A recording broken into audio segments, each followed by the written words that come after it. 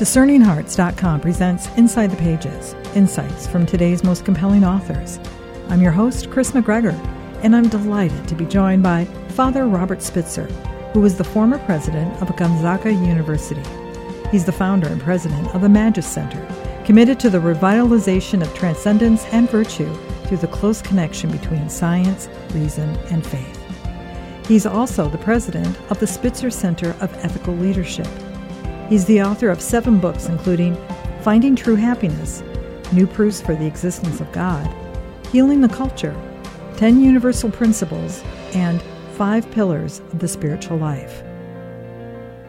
With Father Robert Spitzer, we go inside the pages of The Soul's Upward Yearning, Clues to Our Transcendent Nature from Experience and Reason, published by Ignatius Press.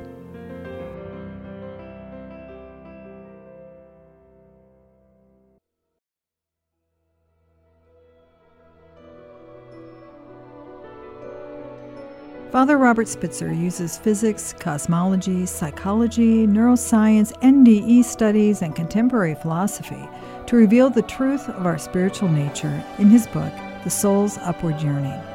Since the 20th century, scientific materialism has so undermined our belief in the human capacity for transcendence that many people find it difficult to believe in God and the human soul. The materialist perspective has not only cast its spell on the natural sciences, psychology, philosophy, and literature, it also has enthralled popular culture, which offers very little to encourage the soul's upward yearning. Ironically, the evidence for transcendence is greater today than in any other period in history. In The Soul's Upward Yearning, Father Spitzer shows that we are transcendent beings with souls capable of surviving bodily death, that we are self-reflective beings, aware of and able to strive toward perfect truth, love, goodness, and beauty, and that we have the dignity of being created in the very image of God. If we underestimate these truths, we undervalue one another, underlive our lives, and underachieve our destiny. We now begin part 2 of our discussion with Father Robert Spitzer.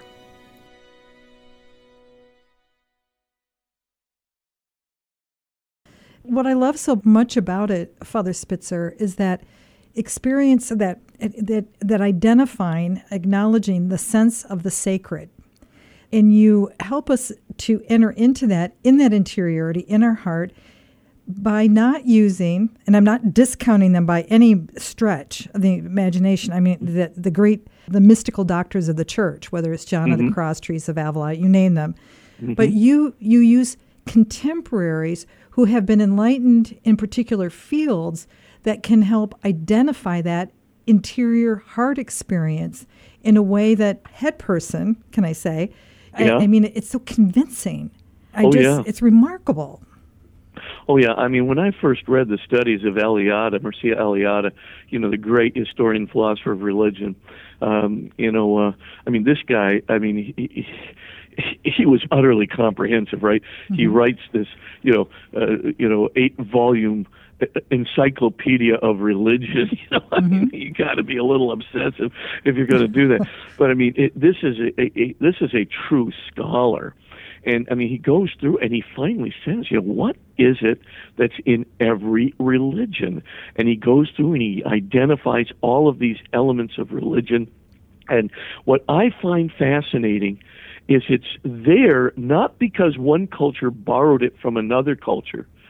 All these cultures they have the same elements independently of one another. In other words, they independently derived the same sense of the sacred, the same sense of cult, the same sense of the holy, the same sense of worship, the same sense of a sacredness of place and sacredness of time, and the same sense of, a religious propriety, the same sense of a religious ritual. I mean, and you look at, even the rituals themselves, sacrifices, altars, completely independently of each other. All of these cultures are springing up all over the world doing the same thing. You gotta scratch your head and go, Why is it that human beings are universally doing this? And Eliade just gives you the answer. Because God basically is present to you, giving you this religious intuition, the sense of the sacred, which causes, of course, all of these desires within you to worship and so forth. And he, by the way, he connects himself very clearly with Rudolf Otto as well, the one who did the important work called The Idea of the Holy on the Numinous Experience. But these studies are important, and comprehensive studies are really important that include, all world religions. God doesn't leave anybody out.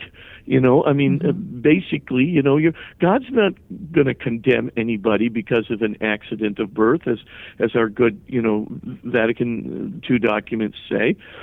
God is going to, as Lumen Gentium says, God will save every human being through the saving activity of Jesus Christ, if they seek him with a sincere heart and try to follow him according to the dictates of their conscience. That's a quote right out of Lumen Gentium, which is the dogmatic constitution of the Church.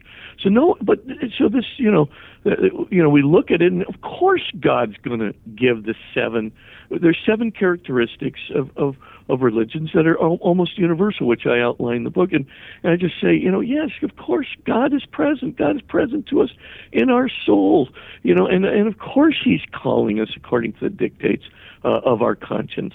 And in so doing, he's left a massive amount of evidence for us to look at about his presence to us in the interior. The sheer joy of discovery, if this doesn't compel someone to pick up a copy of the book and just begin the adventure of that pondering and the encounter, and I don't want to bring up the negatives, but it does have incredible negatives to our culture because of this loss of the transcendence. If it isn't just for the joy of doing it, do it because our culture needs this. And you identified the 4 very real reasons why. Yeah, first of all, that Candida Dervick study from the American Psychiatric Association ought to give everybody pause. Because, you do not want a whole culture moving to increase suicide rates, impulse aggressivity, and meaninglessness, despondency, substance abuse, and familial tensions. This would be a very bad cultural trend. But secondly, there's a really great study done by a guy named Parbatia and several authors on religious people and ethics. And what he shows at the end of this very comprehensive study is that religiously affiliated people are much more unlikely to do something unethical at the moment of decision. Now, you could say, well, what do you mean? Do you mean religious people know more about ethics than non-religious people? No, I'm not saying that, although they might. But what the study shows is that religious people are much more unwilling to be unethical at the moment of decision. They're going to act on their beliefs about right and wrong more than non-religious people are going to act. So we don't want cultures where we have a slip in the ethical trend, as it were, where we all of a sudden we give up religion, and of course that desire, to remain ethical at the moment of decision starts slipping as well. We don't want people having a lesser sense of themselves. In other words, just to treat themselves like a clump of atoms and molecules. Because if you do, that's the kind of materialism, right, that led fascists and communists both, right? Marx was he was a dialectical materialist. But at the end of the day, the communists and the fascists were both ultimately, materialistic in their view of the human being. So you're just a bunch of atoms, and molecules. You deserve the respect of atoms and molecules. And we all know what happens when totalitarian regimes get the sense that people are utterly expendable, merely material entities. They of course, do terribly, not only unethical, but just absolutely, tragic things. So at the end of the day, the cultural trends with the decline of religion, are, this kind of increased malaise in the culture, this increased sense of materialism and the tragedies that it produces, this increased sense of willingness to be unethical, and of course all of the other things of suicide rates and despondency and impulse aggressivity, etc. It's not a good sign for the culture, because we were meant to be religious, and we were called from the day our soul was infused in our body. At the very moment of conception, we were already being called by God to himself. And I believe that. I think a single-celled embryo has a soul sufficient to be called by God even then, in the most mysterious of ways.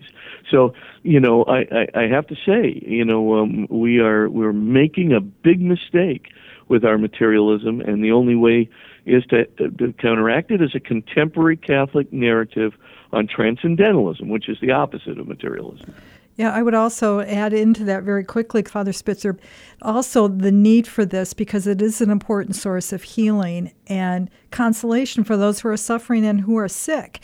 And particularly, I would, if you don't mind me saying, that in Western Europe and in America, at least, where we have this overwhelming, because of this loss of transcendence, we seek out everything we possibly can so we do not suffer, or we don't. Of course, no one wants to suffer, and of course, we don't want to be sick, but we've lost a sense of the value that can bring to our culture. Am I making sense with that, Father Spitzer? Absolutely. In fact, I wrote a whole book on it.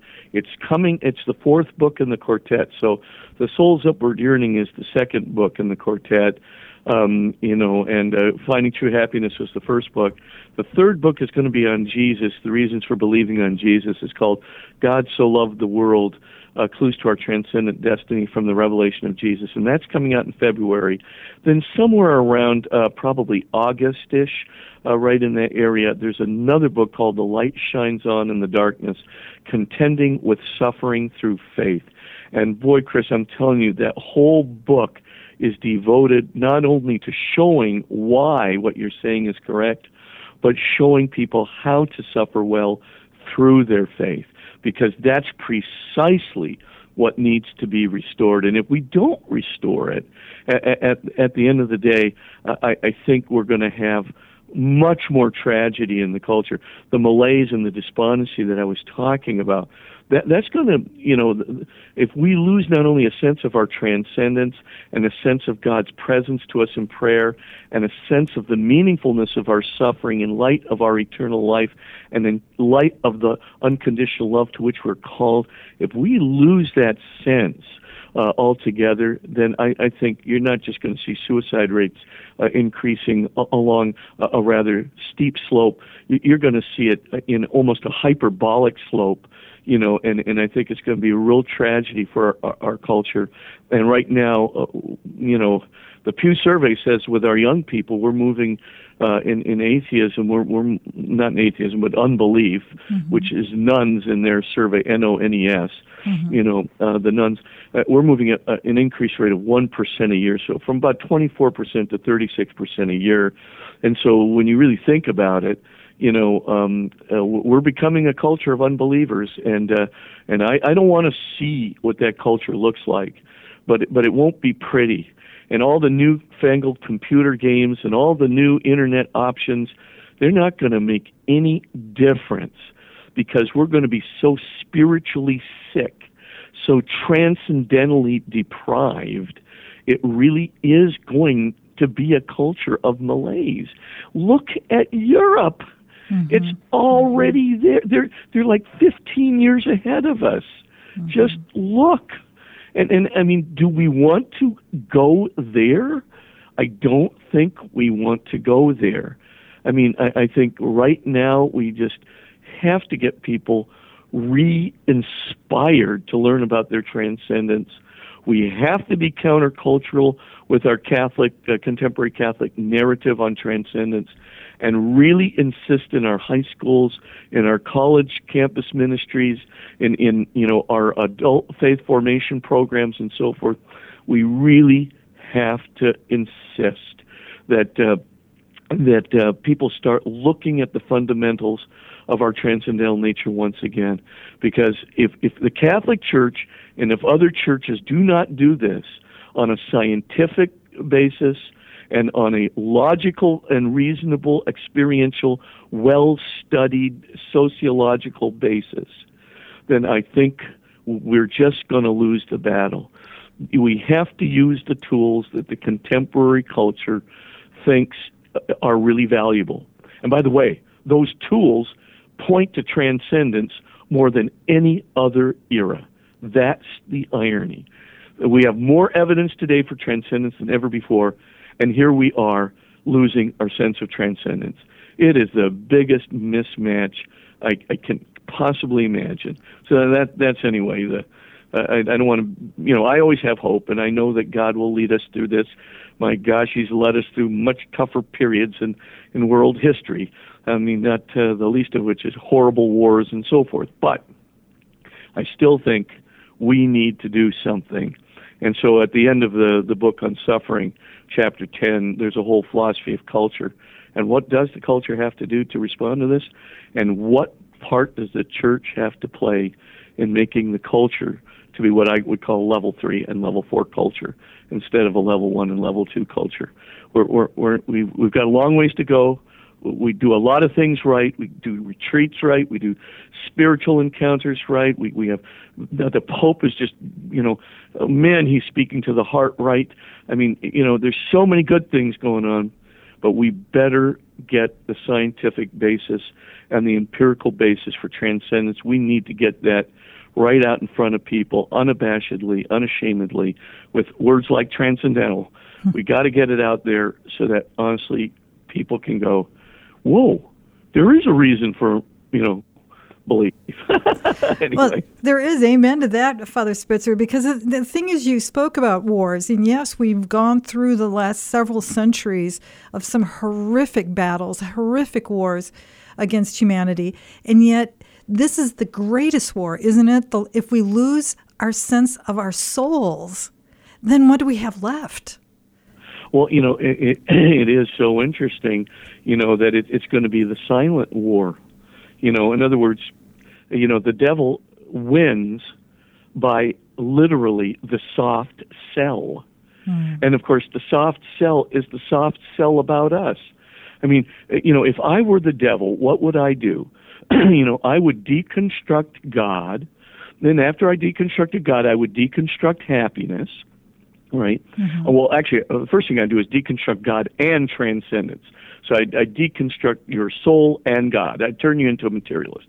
Then I would deconstruct happiness, and I make you think that real happiness is materialistic and ego-comparative happiness rather than contributive and transcendent happiness.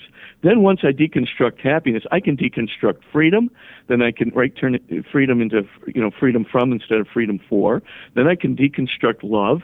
I can turn love into just love me and so forth and so on, and instead of love others. And then once I've got those things deconstruct, I can deconstruct everything, right? I can deconstruct virtue. I can deconstruct personhood. I can deconstruct the common good. I can actually turn the entire culture right upside down on its head, lose every bit of its civility since the time of Plato and Aristotle, all of the increased civility from Jesus Christ and the revelation of God. I can just turn it upside down on its head and give them in all of the place of wisdom and beauty and goodness and love and transcendence and their eternal dignity and destiny. I can give them computer games.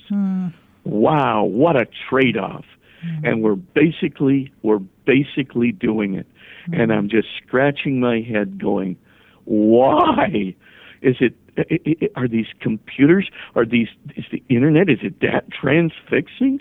I mean, I know there's a problem with pornography. I know there's a problem with, the image-based data. I know there's a problem with level 1, things, and how intense these things can be.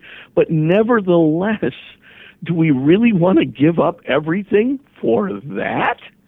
And people aren't asking that question. And what I'm trying to do is, through the Maja Center, is not just, write books on, the Souls Upward. I'm trying to give free videos, little 3-minute videos that I can, send out and try and hopefully make go viral and so forth, trying to get some stuff going that I think will maybe entertain the kids.